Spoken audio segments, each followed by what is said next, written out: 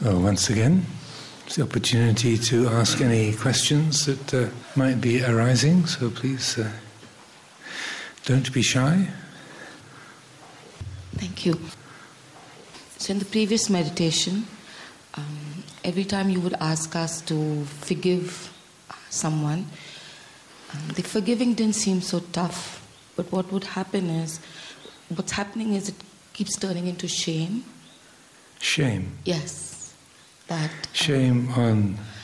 How could I have done that? Especially for like 3 or 4 people. How could I have said that? How could I have done that? And I'm not able to relate. I'm not able to deal with the shame currently. And if you could please talk about that. Yeah, very good point. People could hear. So when we bring up things that we have said or done that were hurtful to others in particular, then we feel a sense of shame. It's very interesting how that sense of shame or moral sensitivity is, in its essence, is regarded as a great spiritual quality. So in the Pali, they have a pair of terms, hiri and ottappa. So hiri is what you would call your conscience or your sense of honor, and then ottappa is sometimes translated as a wise fear of consequences. It can also be, sometimes it relates to the painful feeling of seeing the unskillful action of others. So it is not necessarily associated with your own actions. So hiri and ottappa, they're called the lokapala, the guardians of the world. And so that the more spiritual maturity a person has, the more hiri ottappa they have. So you might think, that sounds awful. I want to feel better about myself rather than worse about myself. But again, your question's extremely pertinent, because it's when self-view comes in, and that sense of hiri, that kind of a moral sensitivity, that sense of conscience, when self-view takes that over, then it turns into guilt. I'm a terrible person, I'm awful, how could I have done that? So then it becomes a burden or a problem or stressful. In itself, hiri and ottappa, they work exactly like physical pain. So pain works by being unpleasant. That's how it protects us. You know, when you cut yourself, you damage yourself, then ow! You look after the thing that you've damaged. You clean it up and you protect it. You cover it up with some bandage. The pain is Mother Nature's way of helping you to look after it. Our ancestors back in the animal world and before, the ones who didn't feel much pain, they were the ones who died of infections. So it's rather like fear. Fear works by being an unpleasant emotion. Like when you're close to the edge of the cliff, fear is what helps you to stay alive. Our ancestors, well, they probably weren't our ancestors because they fell off the cliff. The ones who passed on their genes were the ones who went, ooh, that's a bit close, and backed off. So fear works by being unpleasant. Pain works by being unpleasant. Hiri ottappa also works exactly by being unpleasant. It's a painful emotion. But it's taken as an attribute of spiritual purification, as the more you develop the heart, the more painful it is when something is done that is hurtful. So it's kind of the flag goes up quicker. The trick then, or the skill, is not letting self-view take it over, but rather being able to identify, yeah, that was really unkind. That came from a really selfish, lazy place. Ow! Ow! And so, as I was saying with the meditation on emotion yesterday, just let that ow be without a commentary. The more wordless, the better. And so, that's the cause, this is the effect. Ow! That's it. And then that pain is what teaches us most completely and most effectively. And so if the thinking mind jumps in and says, oh, I'm a terrible person, I'm so awful, I can never be forgiven, I'm never going to do that again, it can confuse the picture. Even with good intentions, it can keep feeding the sense of, I did this, I'm an awful person, I should never do that again, I promise I. the more wordless it is, the more direct. It's like, here's the cause, something that was said that was coming from a place of selfishness, of unkindness. That's the cause, here's the effect. Ow! That's all the story that's needed. So it takes quite a bit of mindfulness, particularly with guilt and self-hatred and such like. We can get some very deeply embedded ruts for the mind. But it's a very helpful distinction to make. Usually Hiri and Ottappa, they're taken as psychological qualities, the world guardians, the Lokapala. But occasionally in Thailand they are represented in deva-like forms. Many, many years ago, Ajahn Sumedho had said, whenever I build a temple, like a monastery temple building, I'd like to have statues of Hiri and Ottappa outside the door. He'd seen it in a couple of places in Thailand, and he thought, that's really good, because they symbolize that quality of guardianship, of protection. And so when the temple at Amaravati was being built, there was a Thai artist. He wasn't a sculptor, he was a painter, Pang Chinasai. And so Ajahn Sumedho asked Pang if he would paint these images of Hiri and Ottappa. So the doors into the temple at Amaravati in England, they got Hiri and Ottappa on either side of the doors as you go in. Most people think, oh, there's a pink deva and a blue deva. They're not labelled with the whole sort of narrative, but that's the intention. And it's like the temple of the heart is protected by Hiri and Ottappa. That's the symbolism that Ajahn Sumedho wanted to present. So it takes quite a bit of mindfulness to see that self-view kind of coming in and taking over, but because you know that's what's happening, then to use this understanding of Hiri Ottappa to clarify that as you see that happening, well, wait a minute, if somebody else had done that, then I would see that as unskillful, and I would recognize the painful result of it, but that's all. I wouldn't be so quick to add something onto it, and it makes it a little simpler. So there's an honesty, recognizing that, well, that was unskillful. I did act in a very impatient and insensitive way. Yes, that was a mistake. But it's very interesting in the Vinaya scriptures about the monastic discipline. Over and over again, it comes across that the Buddha didn't expect his disciples to never make mistakes. I mean, the Vinaya is like 5 books of mistakes. It's like it's like how to get it wrong as a human being. All the many and various ways you can be stupid in the spiritual life. I mean, really, it's like 10,000 different mistakes that people made. But he doesn't expect people to never make mistakes. But what is said over and over again is that if you see your transgression as such and endeavor to learn from that, to do better in the future, then this is called development in this Dharma and discipline. So it's not a matter of never making mistakes, but it's recognizing, yeah, that was a mistake. That was such. Okay, what can be learned from that? And then letting that inform our actions in the future. So I hope that's helpful. Hiri, H-I-R-I, and Ottappa, O-T-T-A-P-P-A. Ajahn, thank you for sharing your journey with melanoma. A lot of that resonated with me. This is somewhat an extension to the question my friend just asked. I have been struggling with a health ailment for about a decade now. And there are moments where I'm in deep pain and my sense of self is very heightened. And I ask myself, why me? You know, I'm a good person. I work with women and children in distress. I've done this. And then I'm like... And I remember having an episode of pain in another monastery in Ladakh. And I remember the monk walked up to me and he could notice because I was, not looking very comfortable. And I sort of shared with him later. And he said, would you rather this happen to anyone else? And I said, no. And that was the last time I sort of struggled with why me. Mm-hmm. But there are still moments where I'm in unbearable pain.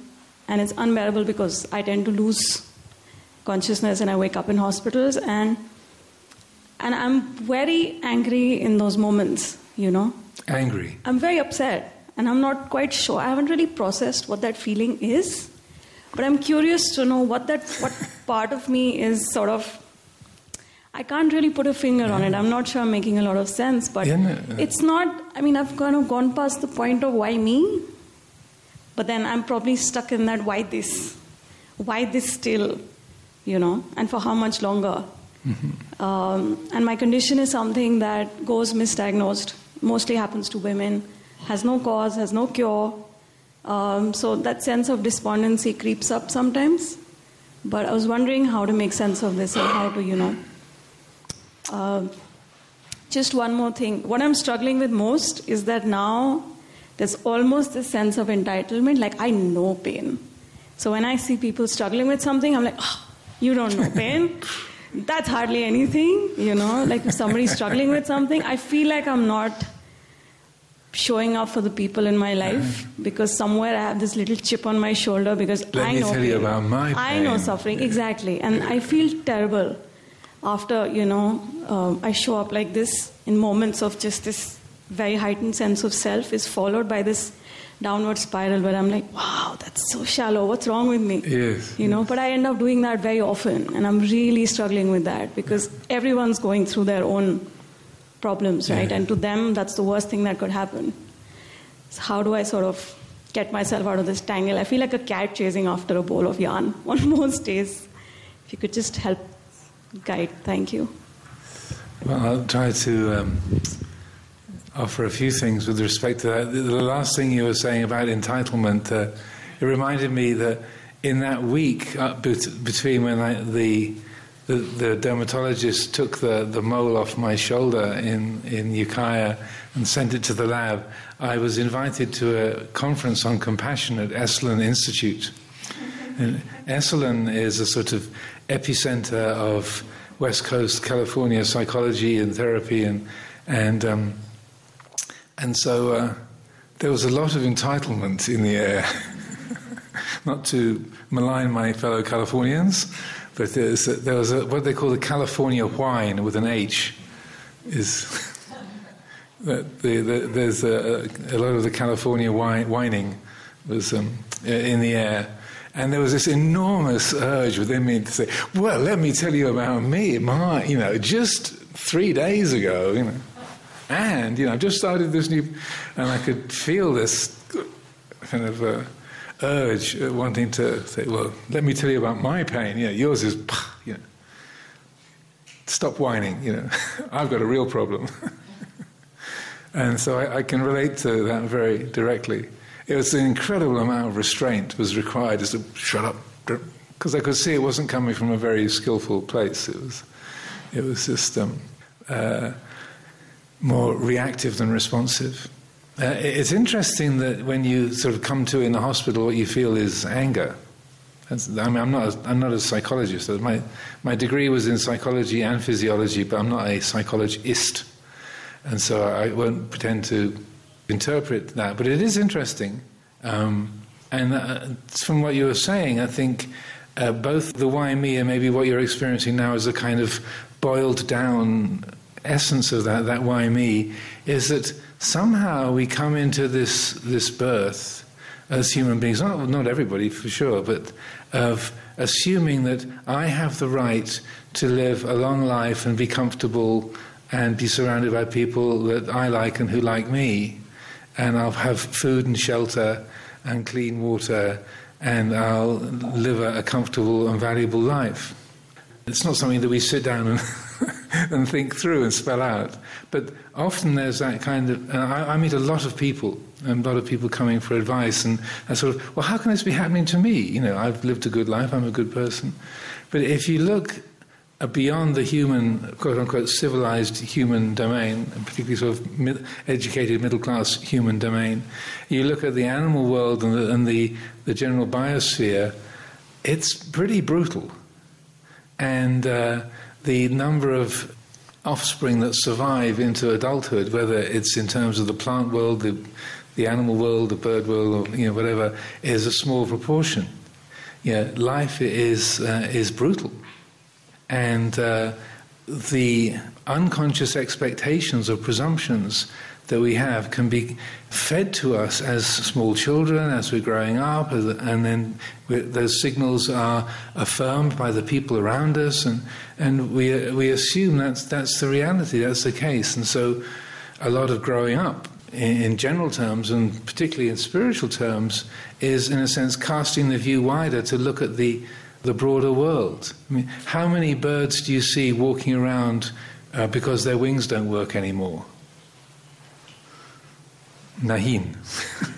As soon as they can't fly, they're finished. That's the way nature works. How many retired cats do you find? Maybe one or two really super loved cats that can't walk or feed themselves anymore. But nature is brutal. The natural order is brutal, and then again, it's kind of adopting a nature-centered perspective rather than a human-centered perspective, or a kind of a middle-class educated. I mean, I didn't have any clue of the privilege that I had been born into, even though my family was quite poor. I had no clue of the privilege I'd been born into until I started living in different environments, and particularly in northeast Thailand in the late 70s, where in the village, let alone in the monastery, there was no running water, no electricity. The main highway between the provincial capitals of Ubon and Sisaket was a dirt road. It was like life was very, very different. It's quite ordinary for the women in the village. They'd have 8 or 10 children, 2 or 3 would die in infancy. It was ordinary. It's not extremely painful, but still, that was their life in growing up in that world. And so that was, I'd had other wake-up calls along the way, but as a child, you think, everyone has a school uniform and a cap and a tie, and and your name tag sewn into all your clothes and that kind of thing. And then you grow up and you realise, no, that then being British, having an education. You're just sort of resenting being sent to school. Like, why do I have to do this all the time? And then as you grow up and you look a bit wider, you realise, well, being able to learn to read and write, having any kind of an education, having a food supply, clean water to drink, it's a great privilege. So not to make ourselves feel guilty for having a privileged upbringing, but just to look at cause and effect, that, in a way, contemplating that kind of Dhamma niyamata, that looking at the lawfulness of that, and the idappaccayata, the law of cause and effect, that because of this background, I have inherited this set of assumptions, like, wow, was I getting a limited picture of what human beings can expect and what we're a part of? Wow, look at that. So that kind of active, wise reflection, contemplation, it's very different from the kind of instinctual, kind of wordless raging and angry feelings. It's more from the reptile brain. But wise reflection and the use of contemplation is an extraordinarily skillful tool to put those instinctual urges of rage or resentment or fear and so on. It helps to put them in perspective. They're still going to be there, but if you can see, well, this is where it's coming from, and this is manifesting in this way, I don't have to suppress it, I don't have to feel bad about it, but this is the cause, this is the effect, here it is. And so that's what comes to mind as a kind of an approach.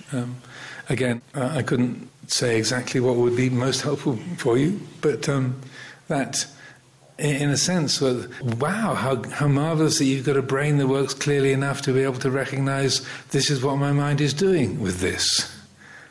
Sadhu, sadhu, sadhu.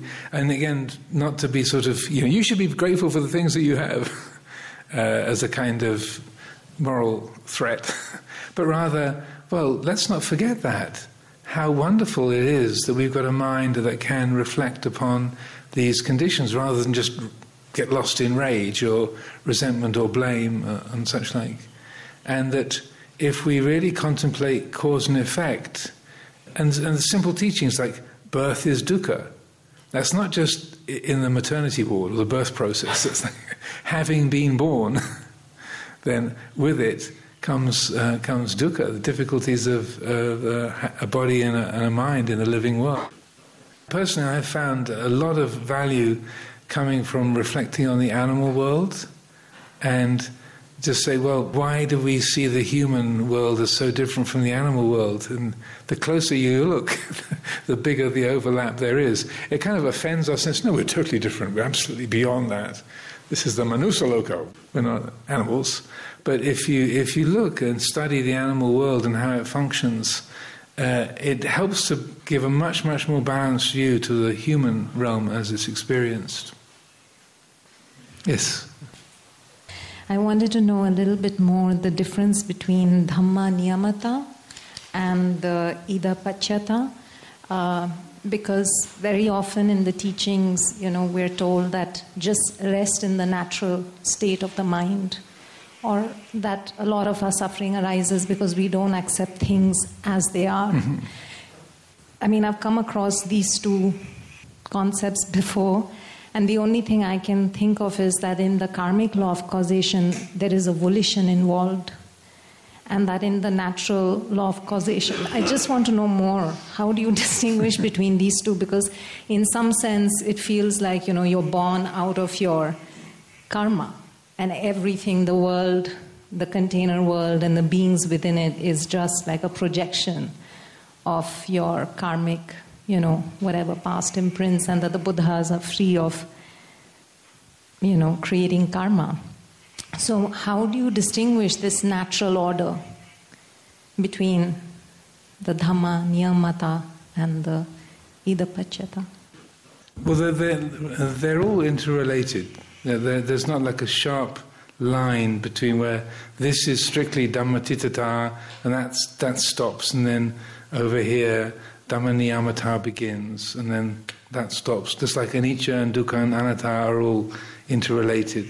So that there's an overlap. So these are, like many of the Buddha's teachings, they're kind of broad brush definitions. So there's an overlap between those two, between the Dhamma Niyamata, the lawfulness of the Dhamma, or the natural law, things functioning according to natural law, and then Idapacchayata, the law of cause and effect, or conditionality. So Idapacchayata, that's the main sort of engine of dependent origination. So that whole set of teachings around dependent origination, the Idapacchayata is the sort of driving force, the central process around which that whole development of dependent origination and dependent cessation is built or is structured. One thing conditioning another, one thing affecting another, one thing having an impact upon another. And so that's mostly to do with the mind of an individual experiencing the sense world and then making choices. So ignorance conditions formations, formations condition consciousness, consciousness conditions namarupa conditions the six senses, then they condition Vedana, which condition tanha, upadana, bhava, craving, clinging and becoming, and that leads to jati, birth, and sokha parideva dukkha domanassa upayasa, really long Pali word, sorrow, lamentation, pain, grief, despair. So that Idapacchayata is kind of the driving process of how the dependent origination works. Dhamma Niyamata is more like the laws of biology and physics and chemistry, how the universe operates, so that the Big Bang has got nothing to do with personal choice.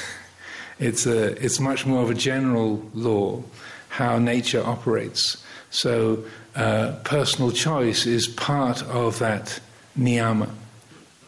Not to get too lost in detail, in the Pali tradition, it's not actually put together in one single sutta, but if you draw upon a few different suttas, there's a little booklet of mine that talks about this in some detail called Who is Pulling the Strings?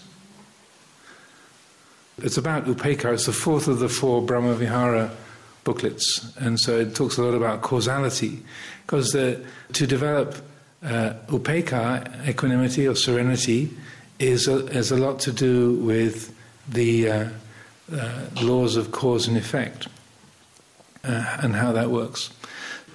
But in that book, I spell out these 5 niyamas. They're talked about in more detail in the as a sort of a group in the commentaries. In the original suttas, you have to piece it together a little bit. And Venerable Payutto Tensomdet Puttakosajan, who's one of the great meditators and scholars in Thailand, has written about this very helpfully, the 5 niyamas. So you can find literature, and in that little booklet of mine, I think I quote his book also, books of origin for that. So the 5 niyamas, this is basically what constitutes the experience of this moment for all of us here in Deer Park and everywhere. The first is Utu niyama, the laws of physics and chemistry. Those are not personal. You are not involved in deciding on the weight of the electron. Right? None of us were in the committee discussing gravity. Or how to spread the galaxies around. That's all completely non-personal. The weight of the oxygen atom, the way oxygen and hydrogen combine together, and the nature of the water molecule. All of this is completely non-personal. So Utu niyama is the laws of physics and chemistry. We are all affected by those, right? The force of gravity, we're pulled to the ground. The nature of light, the nature of sound, the nature of gravity, material form, how material objects interact with each other. That's all completely non-personal. We're highly affected by those laws every moment. The laws of physics and chemistry, but they're not personal at all. Second one, bija niyama, the laws of biology. So, again, none of us were involved in inventing aerobic respiration or how vision works or hearing works. The laws of biology, again, they're non-personal, but we are thoroughly and completely affected by those laws all the time. Having a human body, needing to eat, needing to breathe, being female, being male, being in the aging process. Bija niyama. So bija literally means a seed. Utu actually just means the weather. Utu niyama means the weather, but it means more specifically physics, chemistry. So bija niyama. So then the third one, kamma niyama, that's the only one that involves personal choice. So the laws of kamma, intentional action. So that works lawfully if an action is accompanied by an unskillful intention, there'll be a painful result. If it's accompanied by a skillful intention, there'll be a pleasant result. If it's accompanied by a neutral intention, there'll be a neutral result, or an unspecified result. The fourth one is citta niyama, how the mind works. Again, none of us were involved in the construction of imagination or memory or concentration. These are non-personal. We experience how the mind works, how memory works, how memory doesn't work, how the brain processes impulses from the optic nerve, the auditory nerve, the olfactory nerve for your nose, the gustatory nerves from your mouth and your tongue and so on. So that the way that the mind works, citta niyama, thought, imagination, emotion, all of that function lawfully, but they're not personal.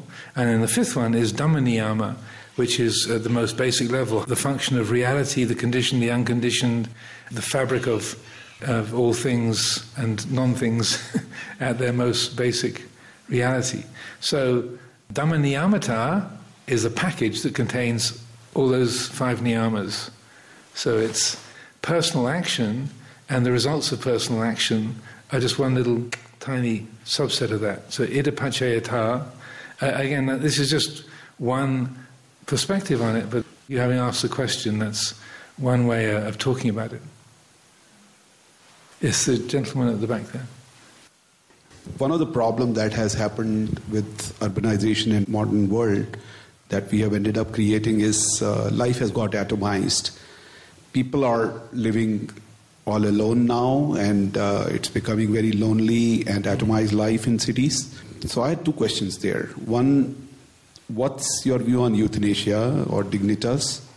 And second, if you're living in a city and all your community is slowly getting older with you, and they are all going to go together nearly around the same time. How can one plan to be in a commune rather than be in hospice, which are very lonely and sad-looking places when one sees them? Any view on that would be very useful. Yes. My view on euthanasia is that deliberately taking a human life is extremely bad karma, and that it's a question that comes up more and more often. Euthanasia, assisted suicide, and so forth.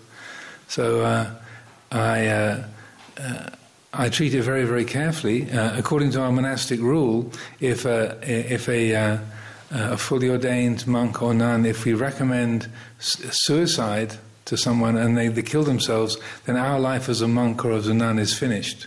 It's one of those 4 defeat rules.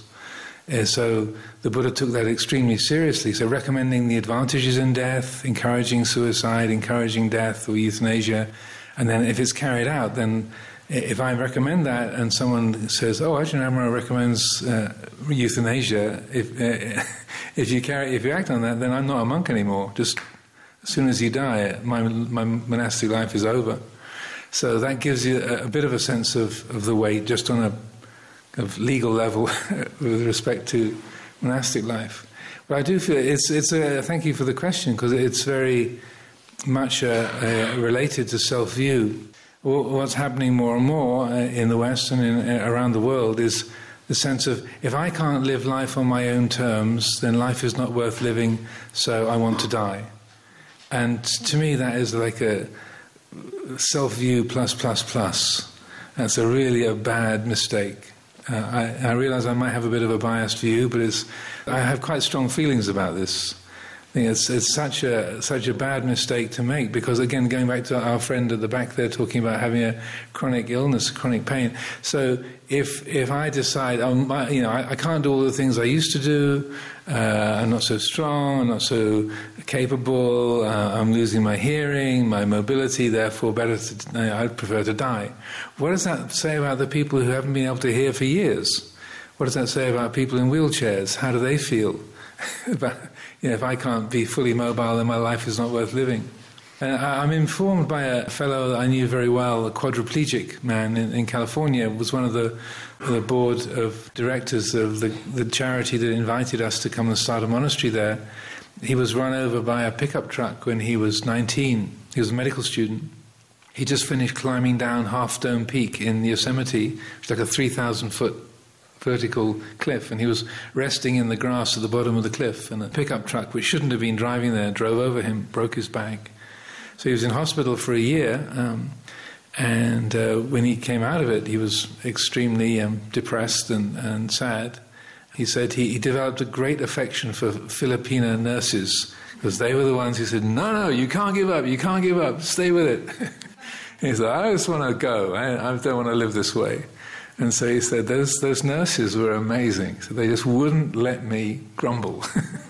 They wouldn't let me just check out. And so he was genuinely, very sincerely grateful, because he had this whole life ahead of him. He was literally a blonde-haired, blue-eyed Californian with a medical student, the whole life ahead of him, all of the advantages, and suddenly he was in a wheelchair and quadriplegic. So a little bit of movement in his hands and none in his legs at all.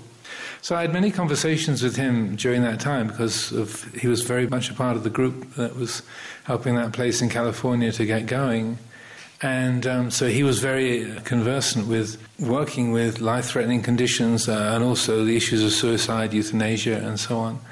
And it was very helpful to talk with him, because he was determined that his life was worth living. He never received any charitable aid from the government. He wouldn't accept any kind of government, say, bonuses or payments on account of his injury.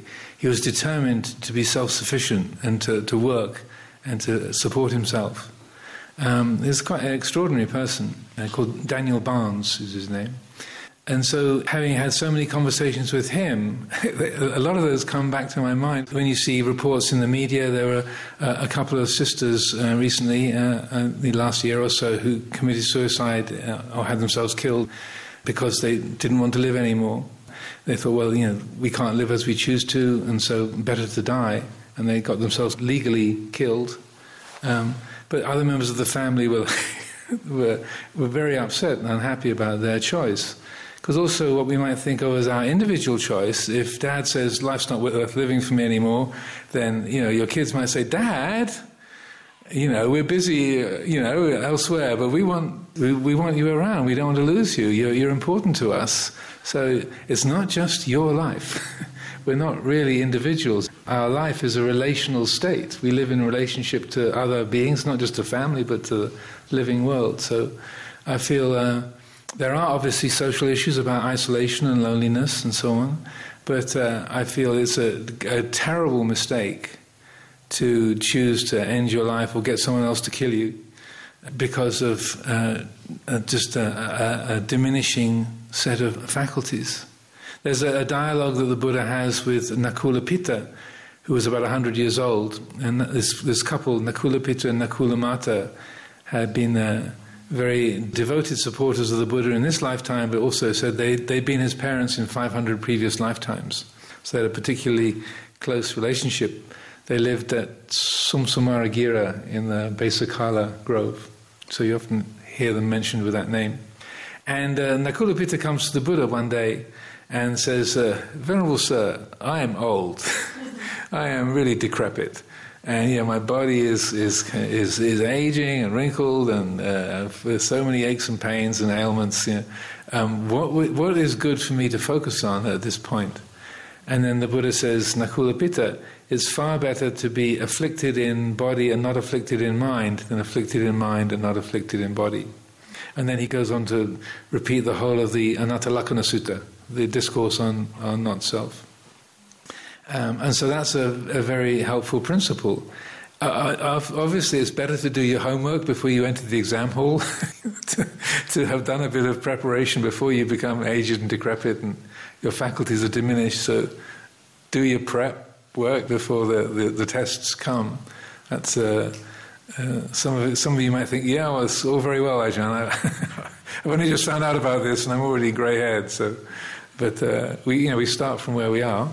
But that sense of having an unafflicted mind, as the body loses its faculties, then there can be a great sense of ease. I would say Ajahn Sumedho is a very good example. So he's 88 now. He can't really walk on his own. He has to lean on an arm. His eyesight is very poor. He can't see more than about 2 meters.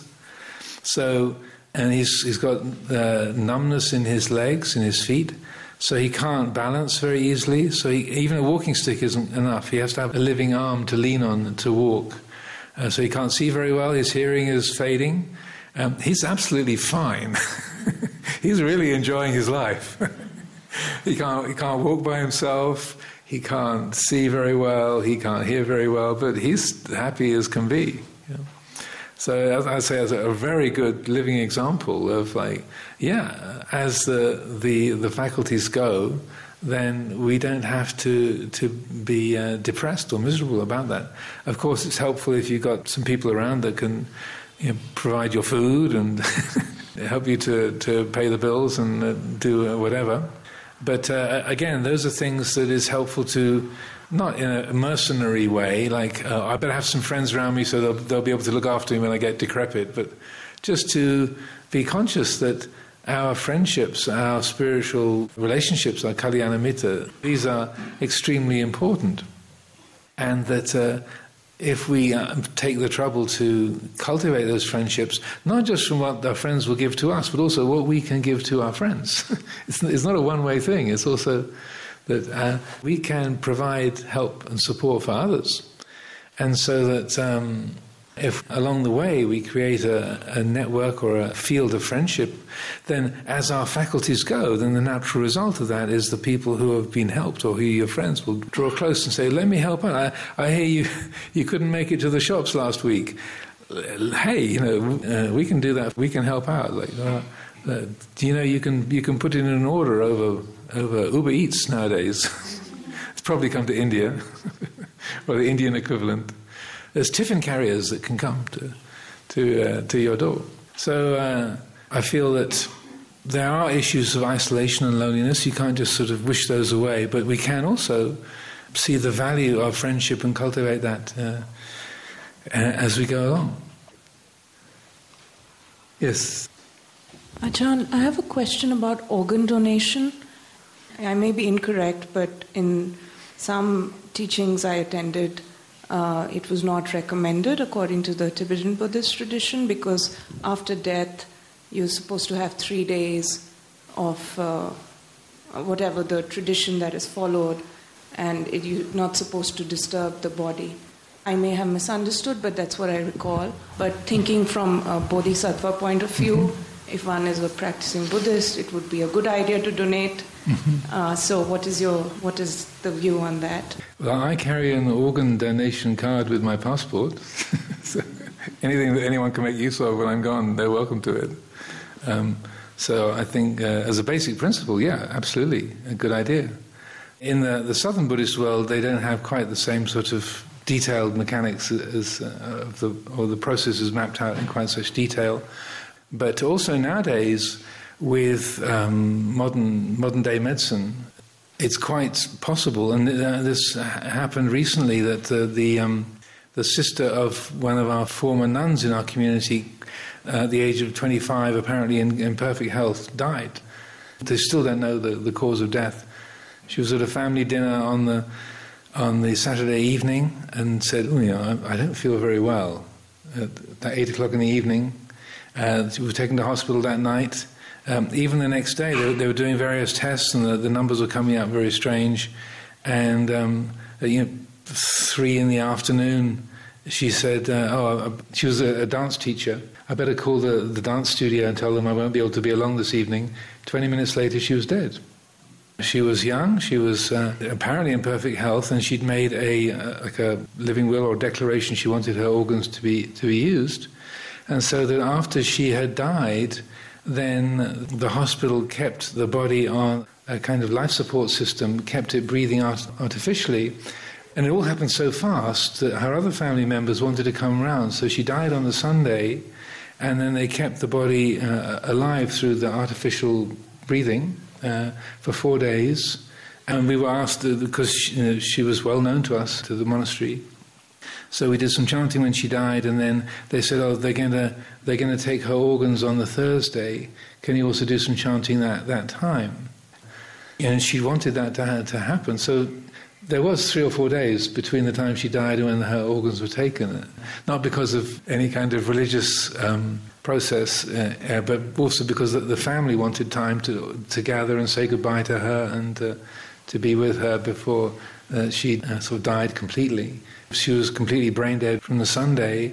Then her organs, her kidneys, her liver, her heart were shared around the country.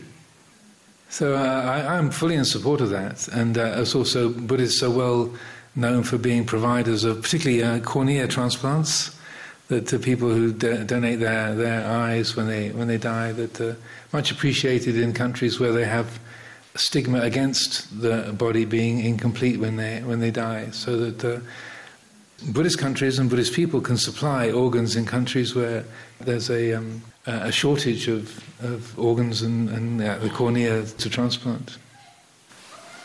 John, one more question related. Which one is euthanasia and which one is doing something active to expedite death?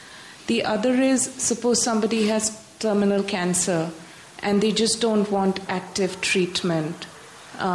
They just want things to take their own course. They've had enough of treatment. They're having too many side effects. And they don't want to be maybe a burden on their family or whatever. How is that viewed when somebody decides not to continue with active prolongation of life? It's interesting, again, with the Buddha as a lawyer. It's all spelled out in great detail in our Vinaya discipline. So we're not obligated to do everything that we can to prolong a life if we have any influence. There's no obligation for that. Anything that we do to shorten a life in any kind of artificial way is taken as killing. But there's no requirement to do everything possible to prolong a life. So if a person says, I don't want any more active treatment, or they've got do not resuscitate tattoo. I mean, literally, there's people have DNR tattooed on their chest that they say, no, do not resuscitate. And that just to make sure the message gets through in the emergency room. Yeah. Sometimes very sort of people who wouldn't normally have tattoos, they would go to a tattoo parlor to get DNR tattooed on their chest to make sure that they really don't want that, to make sure that it's not just missed by any emergency room person. So that's fine. That's the individual's choice. I mean, it can be a fine line. But and you have to sort of be mindful of any contribution that you make to the discussion. But if a person chooses, like, no, I don't want any more treatment, I just want to let things go. Like a very good friend of ours, Noi Thompson, who is a Thai woman, been a supporter of our communities for more than 40 years. She was living in Chiang Mai, in northern Thailand, and in February she was diagnosed with abdominal cancer. She had various rounds of treatment. And then by the time it got to May, then the doctors were all saying, this is unstoppable, there's nothing much more we can do. So she said, all right, I'm going home. So she just checked herself out of the hospital and moved to her home in Meriam, outside of Chiang Mai, and then the family gathered around.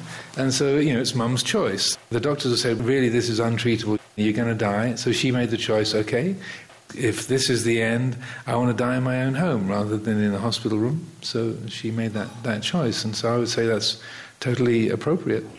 As monastics, we're not supposed to be involved in medical treatment at all, or giving medical advice at all.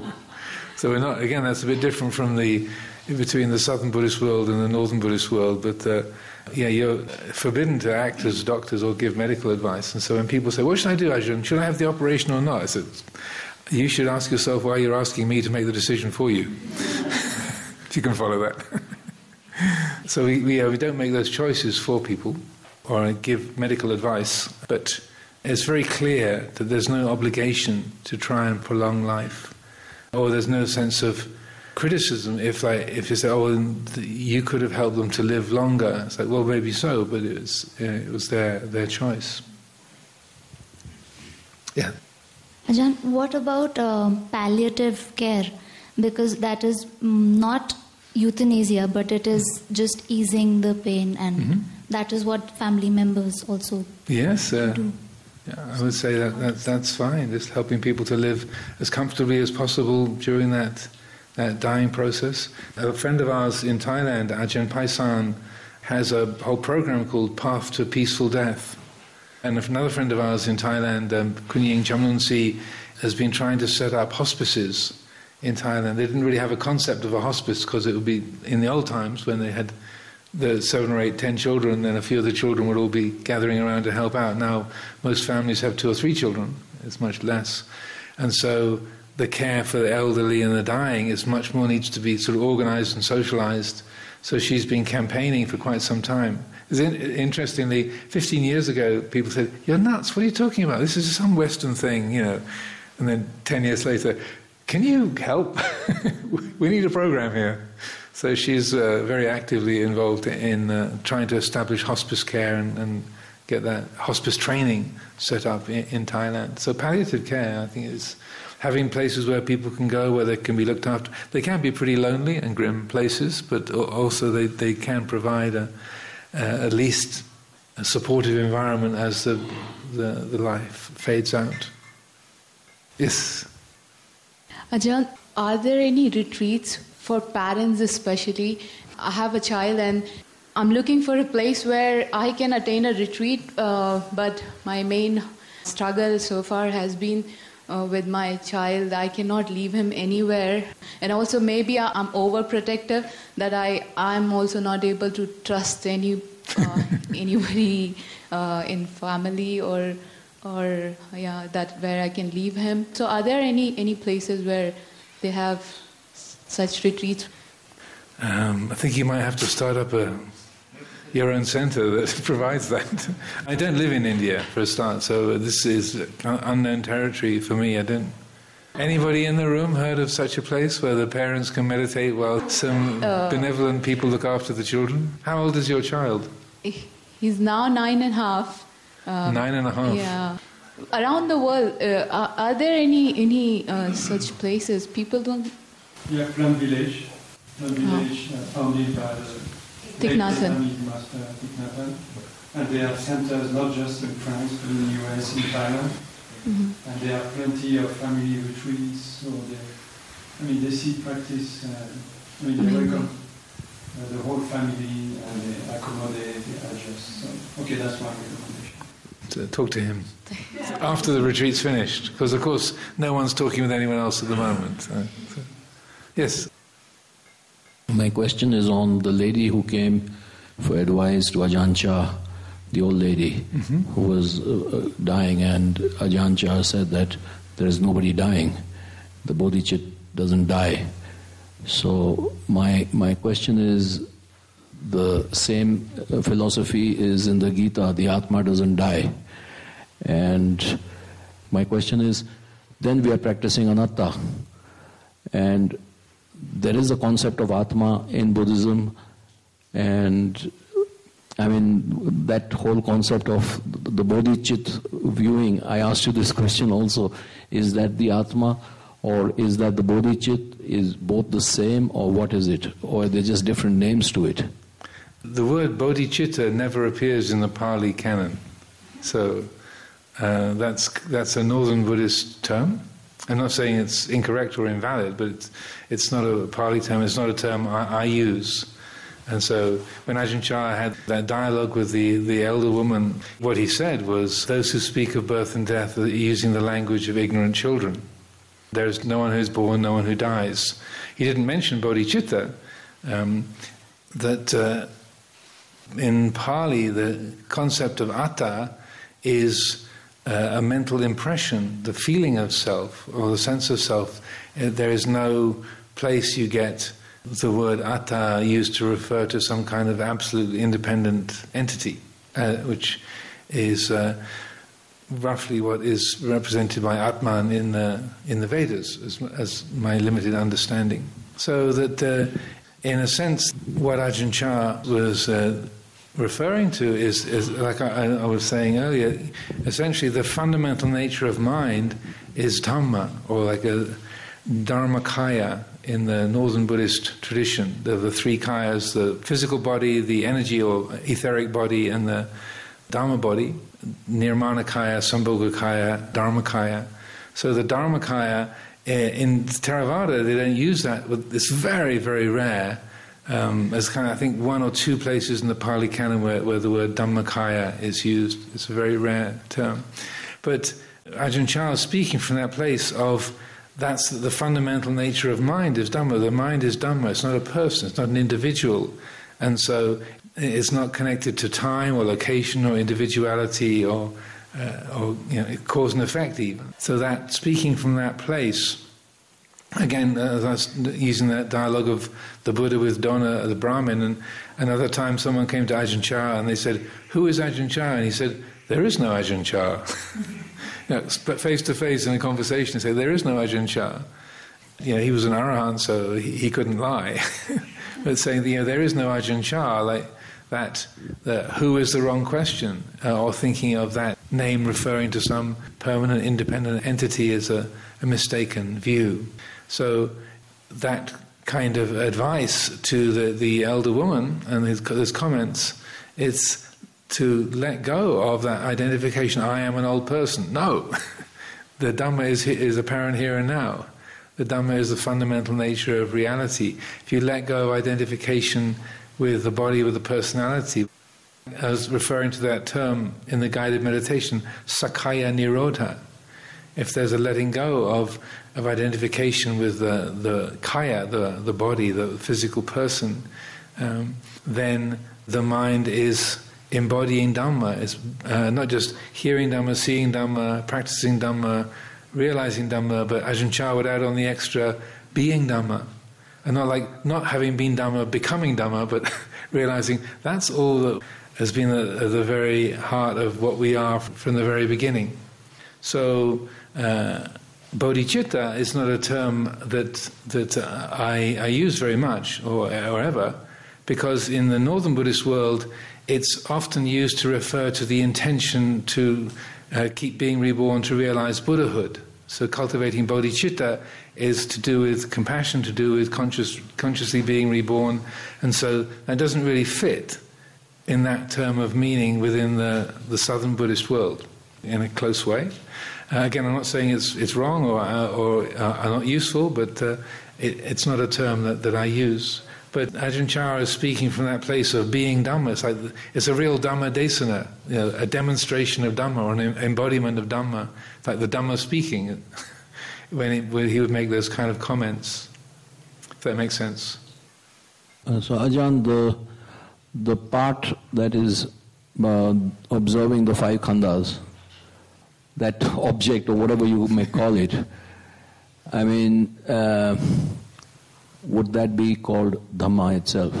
Well, the way I find it most easy to talk about it is say that quality of awareness is the Buddha. The substance, the fundamental reality is the Dhamma. The Buddha arises from the Dhamma. So the primary function of the Dhamma is the Buddha, is knowing, is awareness. So the primary activity or function of Dhamma is knowing, is awareness. So the Buddha arises from the Dhamma. That awareness is a natural quality that is an attribute of the Dhamma itself. Dhamma is the substance, the Buddha is the function.